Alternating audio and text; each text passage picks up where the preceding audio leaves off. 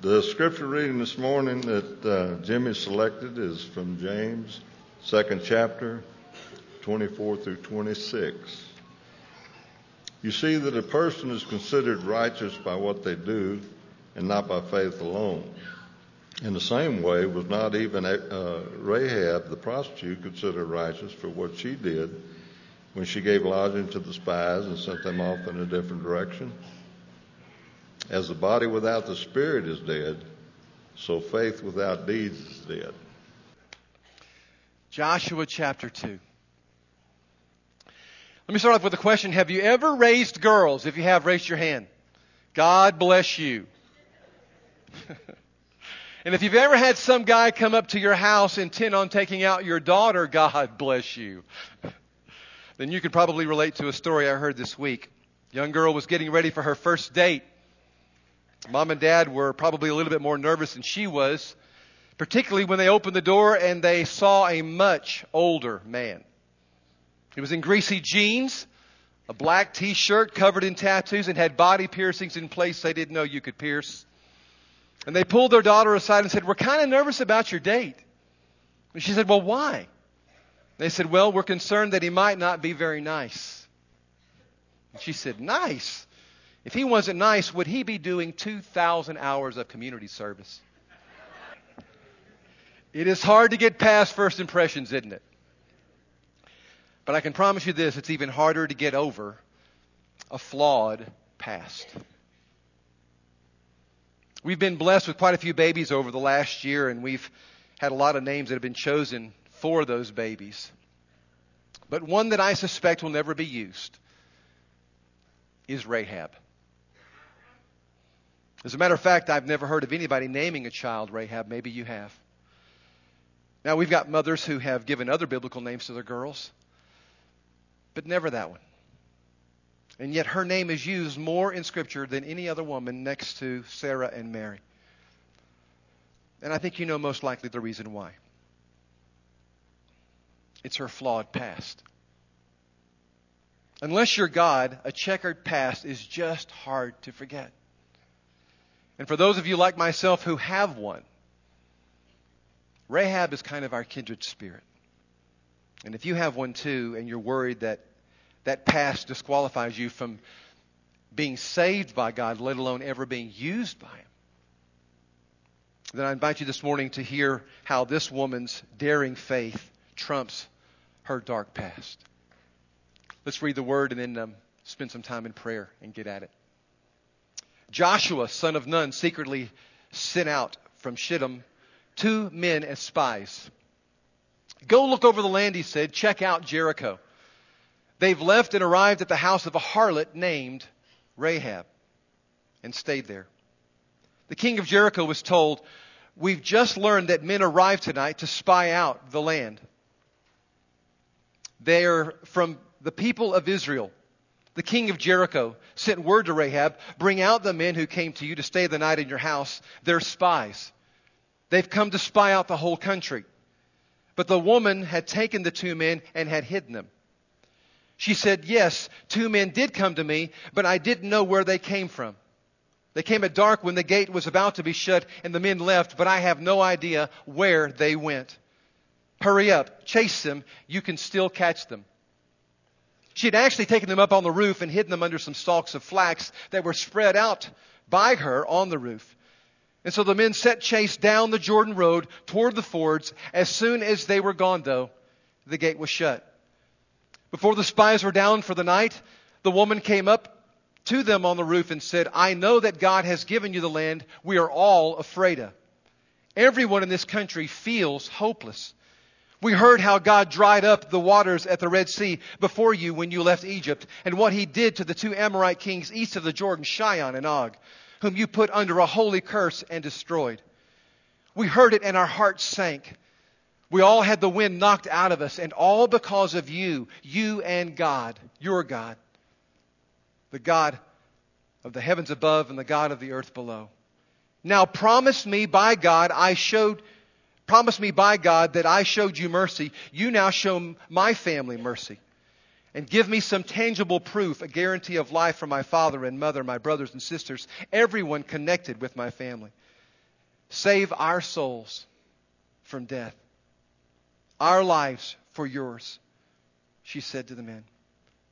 The men said, don't tell anyone our business, because when God turns this land over to us, we will do right by you in loyal mercy.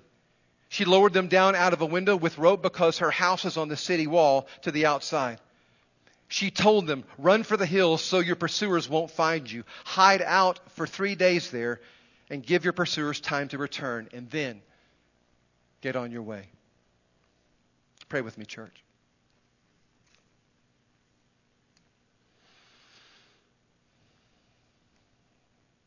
We submit ourselves to your word, Lord, today. We have brought our praises. We have brought our prayers. We have brought our hearts to remember what you did at the cross and the empty tomb through the Lord's Supper. And Father, now I'm asking that you please come and work through this very imperfect messenger. And please bring this message today of faith, because I know you brought some specific people here just to hear it, who need to know that their dark past can be trumped by their daring faith in a living Christ. Father, we know we're not the only ones who are hoping today that this time together will encourage us and strengthen our faith so that we can leave out of here actually living as a people of faith. We lift up to you this morning also Conquest Christian Church. Please help them as they try their best to submit themselves both to your lordship and also to be thrilled about your saving power. We ask this together as a group of disciples, and everyone said, amen. We're introduced this morning to Rahab as Israel looks to take the biggest prize of the promised land so far, the mighty city of Jericho. I want you to remember that this is a moment that Joshua's been waiting on for 40 plus years. He was one of the original 12 spies that Moses had sent to spy out the land. But you remember also that 10 of those spies saw giant-like people there and were so intimidated that they came back saying to the rest of the people of Israel, there's no way we can go in there. No way we take out those folks. These 10 spies went back and spread so much fear to the point that the people believed them. And yet Joshua and Caleb believed God instead. And it's those two men of faith who are back here now 40 years later to take what should have been theirs 4 decades earlier. This time, however, there would be no committees sent out to determine if the land was conquerable or not. They have been sent to find out where the enemy has its weaknesses and to report back. But the most valuable thing that they find is that this enemy has no courage for the fight. In Joshua chapter 2 and verse 24, these spies come back and they say to Joshua, the Lord has surely given the whole land into our hands. All the people are melting in fear because of us. Let's go back and hear again how they could say that to their great leader. It comes from the Living Translation, this same section we read a few moments ago. Rahab said, I know the Lord has given you this land. We are all afraid of you. Everyone's living in terror. For we have heard how the Lord made a dry path for you through the Red Sea when you left Egypt. And now we know what you did to the 2 Amorite kings east of the Jordan, whose people you completely destroyed. No wonder our hearts have melted in fear. No one has the courage to fight after hearing such things. For the Lord your God is a supreme God of the heavens above all the earth. Don't you know those words brought a smile to Joshua's face as he hears this reconnaissance missions come back and report on what they've seen. Everybody's courage had failed. That's a pretty strong statement. Everyone's afraid of us there. And that's understandable, isn't it? Because your courage can only be great when your God is great. Your courage can only be great when your God is great. Now, I'm curious, without a response, just think about this. Do you really believe that your God's great? Do you really believe it? Because if your God is not great, I can promise you this, your faith is not going to be great in Him. It just can't be. If your God is small, your faith is going to be small. Back in the closing years of the last century, there was an epic battle that went on in America. Did not make the front pages of most newspapers or the history books, but it was a huge battle nonetheless. It was a battle for the Bible. Universities all across this country began to be infected with what is historically known as German liberalism. The liberalism, properly defined, has nothing to do with women's roles in the church or instrumental music or speaking in tongues. No, classic liberalism stems from teaching that the Bible's miracles really weren't miracles after all. That the creation of the earth didn't really come from God's spoken word. Or that Jesus' resurrection wasn't literally a raising of a dead body. Now, true liberalism reduces the Bible to just another source of folk wisdom, not that God delivered absolute truth for Himself through it. So interesting, at the time, one of the schools that God used to fight for inspiration and the integrity of the Bible was Princeton Theological Seminary. And one of the men that God used was a professor by the name of Dick Wilson. When he was an old man and retired, he would sometimes come back to Princeton and he would attend chapel. He would often look up the young men who were about to speak at chapel and would say, "I can't wait to hear from you this morning. Because I need to know, are you a big Godder or a little Godder?" And some of them would look at him like you're looking at me. "What do you mean by big Godder or a little Godder?" And he would explain, a little Godder is a man who worships a God who can't do miracles. He can't take care of the accuracy and transmission of His Scripture. He can't show up and intervene on behalf of His people. Oh, but a big Godder. Well, now he worships a God who can take care of His Word and take care of His people. Mr. Wilson went on to say, "And I will tell you, I will know if you're going to have a fruitful ministry for this God, if you're a big Godder or a little Godder." Sister, I so hope you're a big Godder. Brother, I so hope you're a big Godder. Because if your God's small, so will be your courage. So will be your faith. Now back to our story. News of God's greatest and His greatness starts spreading all throughout the land. People are starting to hear exactly what's going on, how He's mowing kings down one after the other. And Joshua is the beneficiary of hearing that these folks are absolutely afraid of what's about to happen to them. I believe he sent his spies to gain that knowledge. But I'm going to say this morning, I believe even more. That he went to gain a woman of faith. I believe with all my heart that God sent those spies primarily because He knew there was a prostitute in that city who had daring faith. And He was not about to let her go down with all the rest of those faithless people. She may not have been a part of Israel, but I promise you she's a believer in Israel's big God. She's a big Godder. Now, I do not believe it's coincidence that they just so happen to find their way to Rahab's place. Because Scripture over and over again shows us, we've seen it week after week in this series, that God finds daring faith irresistible. I want to make some specific applications about this big Godder's life in a few minutes. But let me pause a couple of those applications to look at a couple of things that I think might make you a little uneasy about her story. The first is her job. It makes us all a little uneasy, doesn't it, that the Bible says that she was a prostitute. That Rahab was a hooker. Now, you may have a note in your Bible that the Hebrew word that's used here could mean innkeeper. I think that's there for the majority of us, that this just makes a little uneasy. But let me be clear. Every time the word is used in the New Testament, it's used to describe what this woman did for a living, and that was to be a prostitute. And the fact is, she was probably both. Because in this particular day and age, many innkeepers ran brothels. So there's a very good chance that she both ran this place and also was a part of its staff. Now, if that's true, some of you may also be asking, well, what in the world are two soldiers of the Lord doing in a harlot's house? The truth is, I don't know. Scripture doesn't tell us about their thoughts on this, but I have to believe going into this that this important mission had to be entrusted to some men of very high character. I doubt if they're there to do business. I do believe it's all part of God's mission of mercy, though.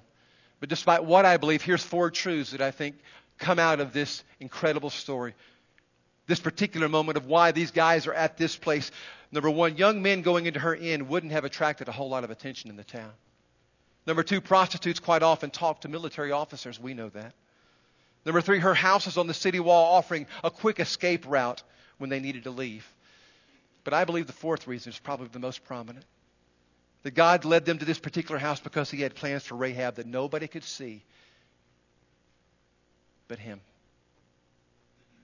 Twan's just here for this week, but he doesn't know yet that we're working with a definition of faith that so fits this story, so fits the songs that he was singing a few moments ago when he was talking about this peace that maybe some of you would long to have, but it's not right there. It's because we are a people of faith. And we define faith in this series this way, that we believe that what doesn't exist can exist because God exists. And here's a woman who sees this incredible God, who understands that He is the power of all powers, but doesn't have a clue how in the world that's going to matter until God comes and shows her how it's going to matter. And I believe with all my heart He led somebody here today, I promise you, who's facing something that you can't believe you got yourself into. And now this hope and this promise that might move you from here to there is going to hinge on one thing: believing that what doesn't exist in your life can exist because our God exists. And because this woman believed that, God finds her. Just like I hope He's finding you.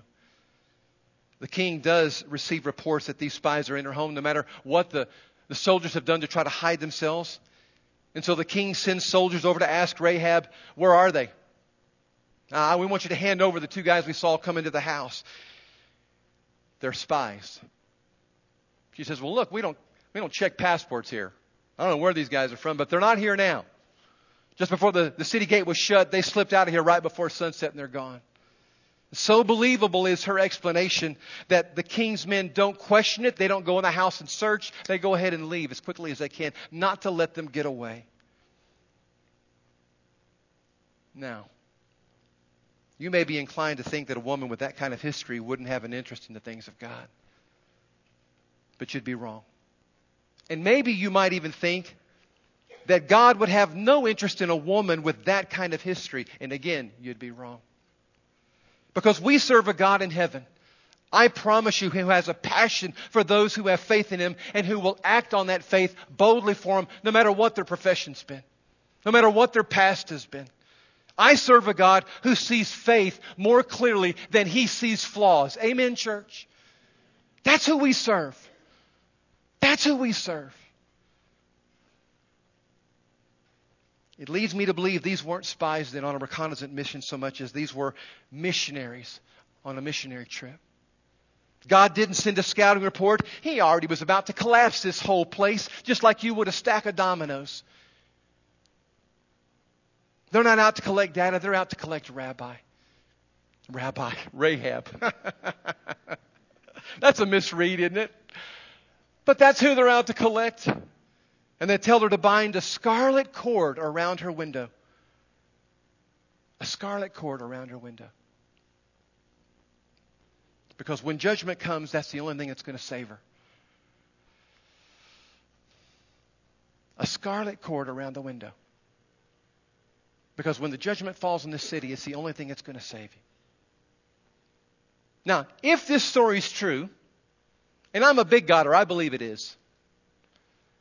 That scarlet cord was the only thing that saved her.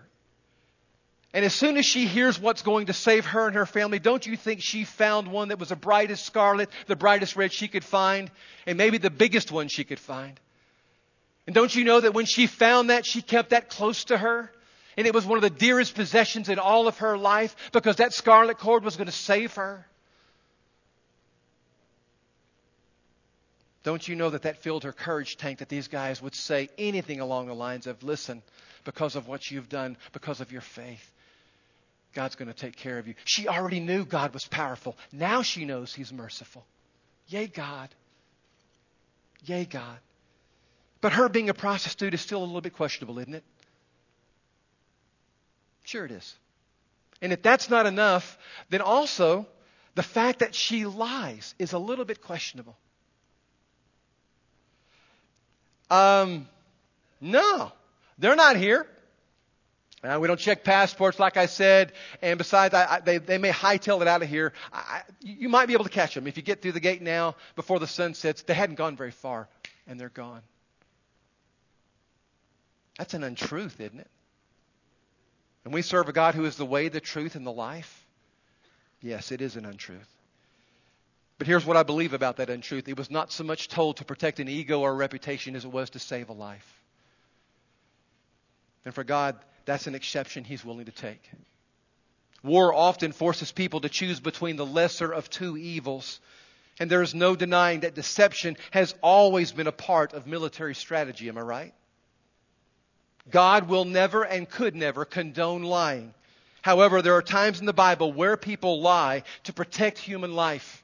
Let me give you a couple examples. Number one, remember when David was made king? Well, things weren't going so well, so he fled the kingdom, and he fled to a place called Gath. And the king there was a little bit nervous that another king was in his palace, and he was getting ready to kill him, when the scripture says David fakes being crazy. He fakes being a madman. And he's so good at it. Here's what the king says about David. As if I don't have enough crazy people already, get him out of here.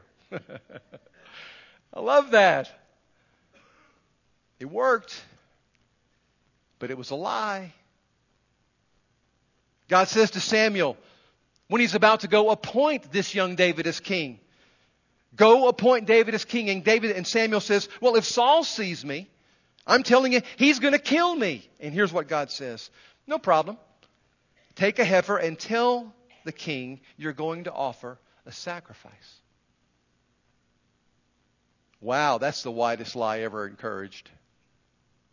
And it was by God. It was His suggested deception. And again, I believe, because it was not to protect an ego, it was not to protect a reputation, it was to save a life. Rahab's story isn't an ethics lesson. I don't even want to make it that. Which is why I tell you personally, I believe Corrie ten Boom was right when she lied to the Nazis about hiding Jews in her home. And she deceived people into believing that they were not there when they were. I think the officer who goes undercover and deceives drug dealers into believing a lie for the sake of getting drugs off the street and saving lives, that's admirable, not detestable. Because again, this is not about protecting an ego or a reputation. It's about saving lives. Never once in all of Scripture is Rahab condemned for her untruth here. But instead she is upheld for her courageous faith, both here in Joshua 2, Hebrews 11:3, and James 2, verse 26, just as was read a few moments ago. I love the fact that this lady with her dark past can have that trumped by her daring faith. And I love it so much that I just couldn't wait this week to share this story with you. And here's 3 implications that I want you to take home about this incredible woman's faith. Number 1, daring faith bases its convictions on the truth of a dependable God. And that's the only kind of daring faith that I'm encouraging you to. Because you can have faith in a lot of false things here. As Craig said in his prayer a few moments ago, that will disappoint you. But I promise you this, faith in a dependable God will never disappoint you. Long. Maybe when He doesn't answer your prayer exactly when you want it, how you want. But your faith in Him, your ultimate refusal to let go of Him, your tenacious, stubborn belief that He can and will work all things together for good will mean just that. He will work it for good. Rahab's faith was based on what she knew. And therefore she acts on it. Scholars call that propositional truth. Been waiting all week to say that. Propositional truth. I don't use words like that much. But you know what it means. If this is true, then this must be true. If there's chocolate pie in my house, it must be eaten. It's an if-then thing. You know what I mean? If Twan's in the house and he's leading singing, you're going to find your body doing something like this. What's happening here? I don't know why it happens. It just does. Every time he's leading singing. I had to tell Bonnie a while ago, I can see your body moving. And she said, that's why I sit on the back row. Ask her, isn't that right? That's an if-then. If chocolate pie's in the house, Sportsman's going to eat. If Twan's in the house, we're going to be moving. All right? This woman says, if God can do that, we need to be paying attention. That's a propositional statement. If this is true, then this must be true. And over again, she tells us in this text, your God is doing, your God has done. I have heard it. I've heard it. That's why Romans chapter 10 and verse 17 says this: faith comes by hearing, and hearing from the telling of the Christ story, some of yours says. By hearing by the word of God, some of your scriptures say. They don't really know how to interpret that last section, all right? But it all really is the same thing. This book is full of stories of faith, isn't it? And the biggest one is the Christ story. And the reason why we're in this series is because I believe with all my heart we're at a crucial time in the life of this church where it's going to demand more faith of us than we have ever needed in our life to move forward in this kingdom He's called us to. We need our faith strengthened. We need our faith bolstered to move forward and to be everything that God wants us to be. And part of that is having a daring faith means you camp out on the fact our God is dependable. If He's done that, then He can certainly do this in our lives. That's why we take the Lord's Supper every week here. Some of you wonder about that. You're new to the Kerrville Church of Christ. You've been kicking some tires here, and you've been wondering, at our church we only do that once a month, once a quarter. Well, maybe your church doesn't need as much faith as this church does, but we bring the bread and we bring the wine every week. And regardless of how the person does who shares our communion thoughts, we see every week that's fact. That someone in history said, this is my body given for you. That someone in history said, this is my blood poured out for you. And this changes everything. Whether it's true or not, that's still a fact. And we rehearse that fact every week, don't we, church? But we believe it's true. We believe that body and that blood matters to us. Because the one who gave that body and gave that blood says, this is your scarlet cord. This is your salvation. As the sign said, this is your true food and true drink. And unless you drink this, unless you eat this, you have no part in me, says the God-man who came to this earth. We believe that's dependable. We believe that you can camp out on that you can believe that historical fact matters in this world. Second thing I want you to take out of here is that daring faith faces risk from a disbelieving culture. Just because you believe doesn't mean everybody else is. You go ahead and believe anyways. Throughout this series of lessons, we've seen it over and over again. By welcoming the spies, Rahab is committing an act of treason in her culture. And I want to say this, you welcoming the fact that the way, the truth, and the life is Jesus Christ, that He is the only way to the Father, that is treason in this culture. Now there's all kinds of ways this culture is going to say, and they all are the same. And this book says, no, they're not, unless that is Jesus Christ, a part of that way. You can't miss this woman's words to the spies. She no longer considers herself a part of the Jericho that's about to be destroyed. And I just want to say this. When you say yes to Jesus Christ, God's asking you to say the same thing. Yes, He wants to save you. He wants to be your Savior, but He also wants to be your Lord. And you can't have one without the other. And so when you say yes to Him, and I had to remind a brother this week, when you say yes to Him, you're saying, I will make choices the way you want me to make them. I will live my life the way that you want me to live them. I will be a husband to my wife the way you want me to love her. I will be a parent to my children the way you want me to love her. I will vote the way that you want me to vote. I will eat the way that you want. What do you want? Your Lord, I'm your servant. Your Father, I'm the child. And if you believe that, you will not have a lot of company, the Word says, as we get closer and closer to the end. Daring faith risks faith from a disbelieving culture. Now, this is a little bit risky, but please hear me all the way through this, all right? Because that's true, it's why I admire what Ted Cruz did the other night at the Republican convention. Whether you admire his politics or don't, whether you admire his personality or don't, really doesn't matter to me. I hope you admire his courage. And someone's going to say, you mean stupidity? And I want to say courage always looks like some form of stupidity, doesn't it? Some form of insanity whenever it's actually lived out in front of us. It did when Moses made demands of Pharaoh. That's stupid. Who are you? It did when David was facing Goliath. Well, that looks stupid to all of Israel gathered around there. Who do you think you are, King Saul said. And it looks stupid when Jesus Christ said, yes, I am the Son of God, like you say. Well, that's stupid. Here, let's just crucify you and see if you are. That's insane. I admire Mr. Cruz for standing on a national stage just like I admire Jesus for standing on a national stage. I don't know whether what he did was good. And truth is, time will only tell if what Jesus did was good. But in an arena where he could have spoken for applause, Ted Cruz spoke for his conscience. And then he reminded all of us that come election day, that's how we ought to vote. That we vote from conscience more than we do with the crowd, whoever that crowd is. And I say amen to that. I say I can base that on the Word of God. You vote your conscience, no matter what these Democratic conventions or Republican conventions are saying. You go to the Spirit convention. You go to the Word convention. And you vote your conscience, not with the crowd. Whether you're casting your vote at the ballot box or at the theater box.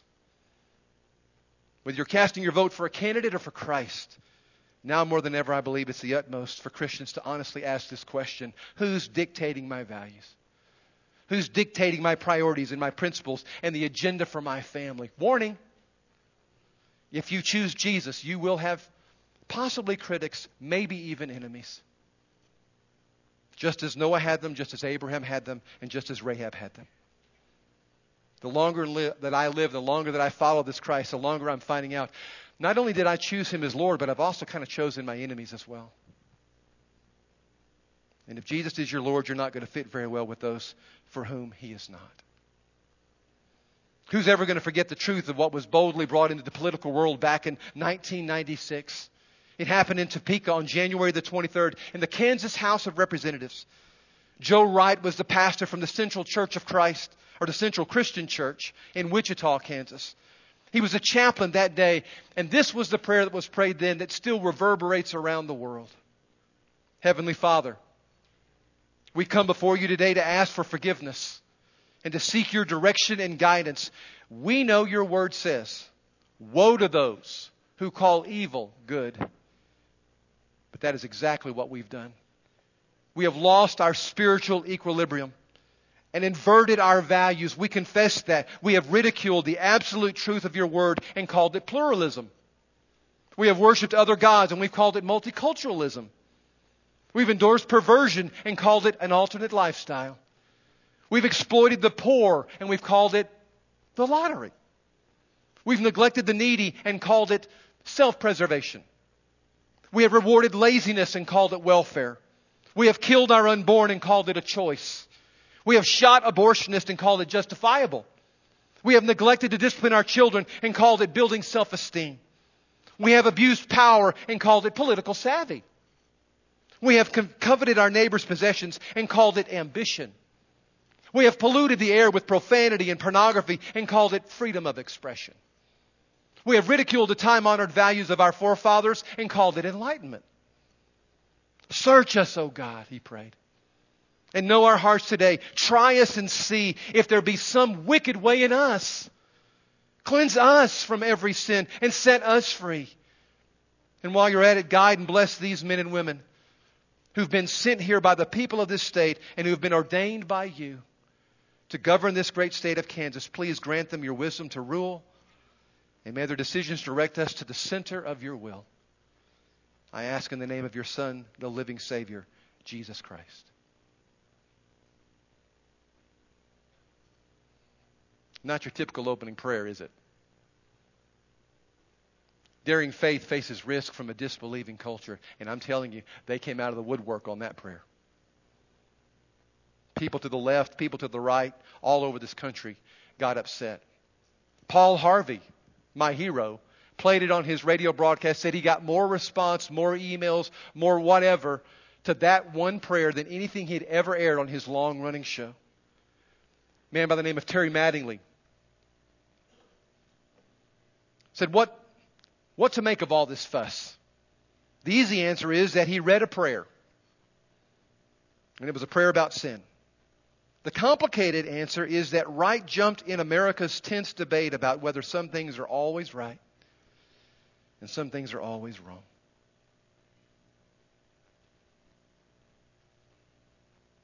Where do you get that kind of boldness to do that?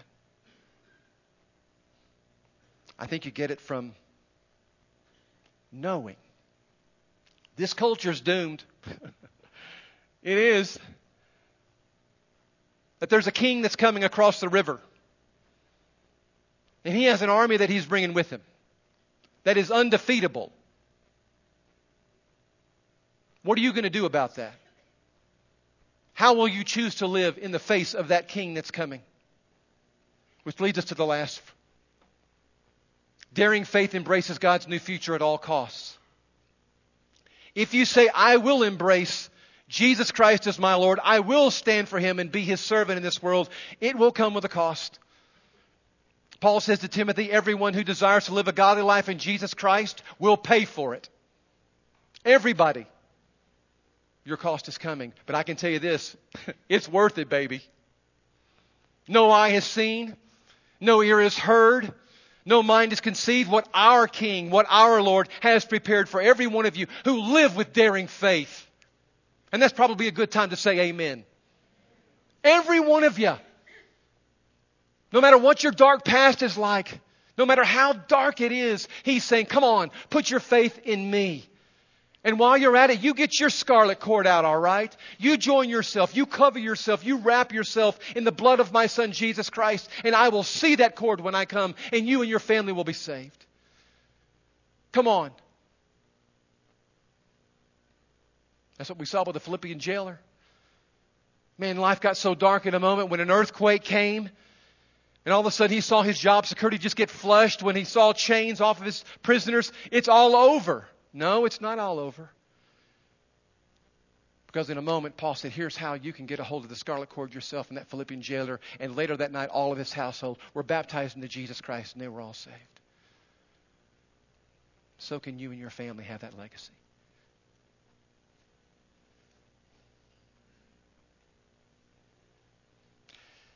The moment that she shared with her family, there's a way out. Rahab put at risk her own life. One nephew, one cousin, one slip of the tongue to anybody, and her head comes off before the sun sets the next day. But there was something inside that woman that said, I got to tell them. Their salvation hinges on me risking the comfortableness of my life and our relationships. What this may cause them as far as an adjustment to their schedule, to their priorities in their life. This is the only way I see for us to be saved. Come on and be saved with me. Does that sound similar to the call of Christ on your life, church? That you might put at risk some of the comfortableness of your relationships, your acquaintances, to first of all live out a life that is totally aligned with Jesus Christ. And then secondly, to say, come on, you got to go with us. There's no hope for this world that's left. It's about to be burned up and done with. But I'm telling you, we're about to step into a new world. Oh, baby. Not only will there be forgiveness, there's going to be dancing. You want to be a part of that. I promise you, when Jesus Christ comes, you think that Tuan can make you move? We're going to be doing some moving. We're going to be doing some dancing. When what we've believed in faith becomes reality for us, and it's close, folks. It's close. But when He comes, we'll be dancing. Do you believe that what doesn't exist can exist because God exists? Whatever you're facing today, whatever you're struggling with, would you put that in that formula there? And would you put your faith here that He can lead you there? And let's see where it takes you, all right? Not in what your mama says, not in what your buddy says, not in what the inquirer says, what Jesus Christ says. Come on. There's a new kingdom that's coming. We're about to stand and sing about it, all right? I hope you're ready for it. If you're not this morning, we can surround you with that scarlet thread right here. That scarlet thread that's saving every Rahab in the room, which, by the way, is everybody. We can wrap you in that scarlet thread right now as we put you in the name of the Father, Son, and the Holy Spirit into the death, the only death that will ever have any meaning in your life, and raise you up to walk in a newness of life. And if you're here this morning and you've kind of been on autopilot, but the words grabbed your heart and you said, okay, He deserves more than what I've been offering Him as far as an allegiant faith. Yeah, He does. If you've not been offering Him everything, because He wants it all. Then we're going to have brothers at the back and brothers here at the front who would love to wrap an arm around you and say, hey, remember the scarlet thread. We're in. Now let's just live like it. Come on, let's live like it. Let's sing to praise. But if we can sing to help you move out into the life of Christ or to have a better life in Christ, let us help you do that. Let's stand, church. Let's praise Him.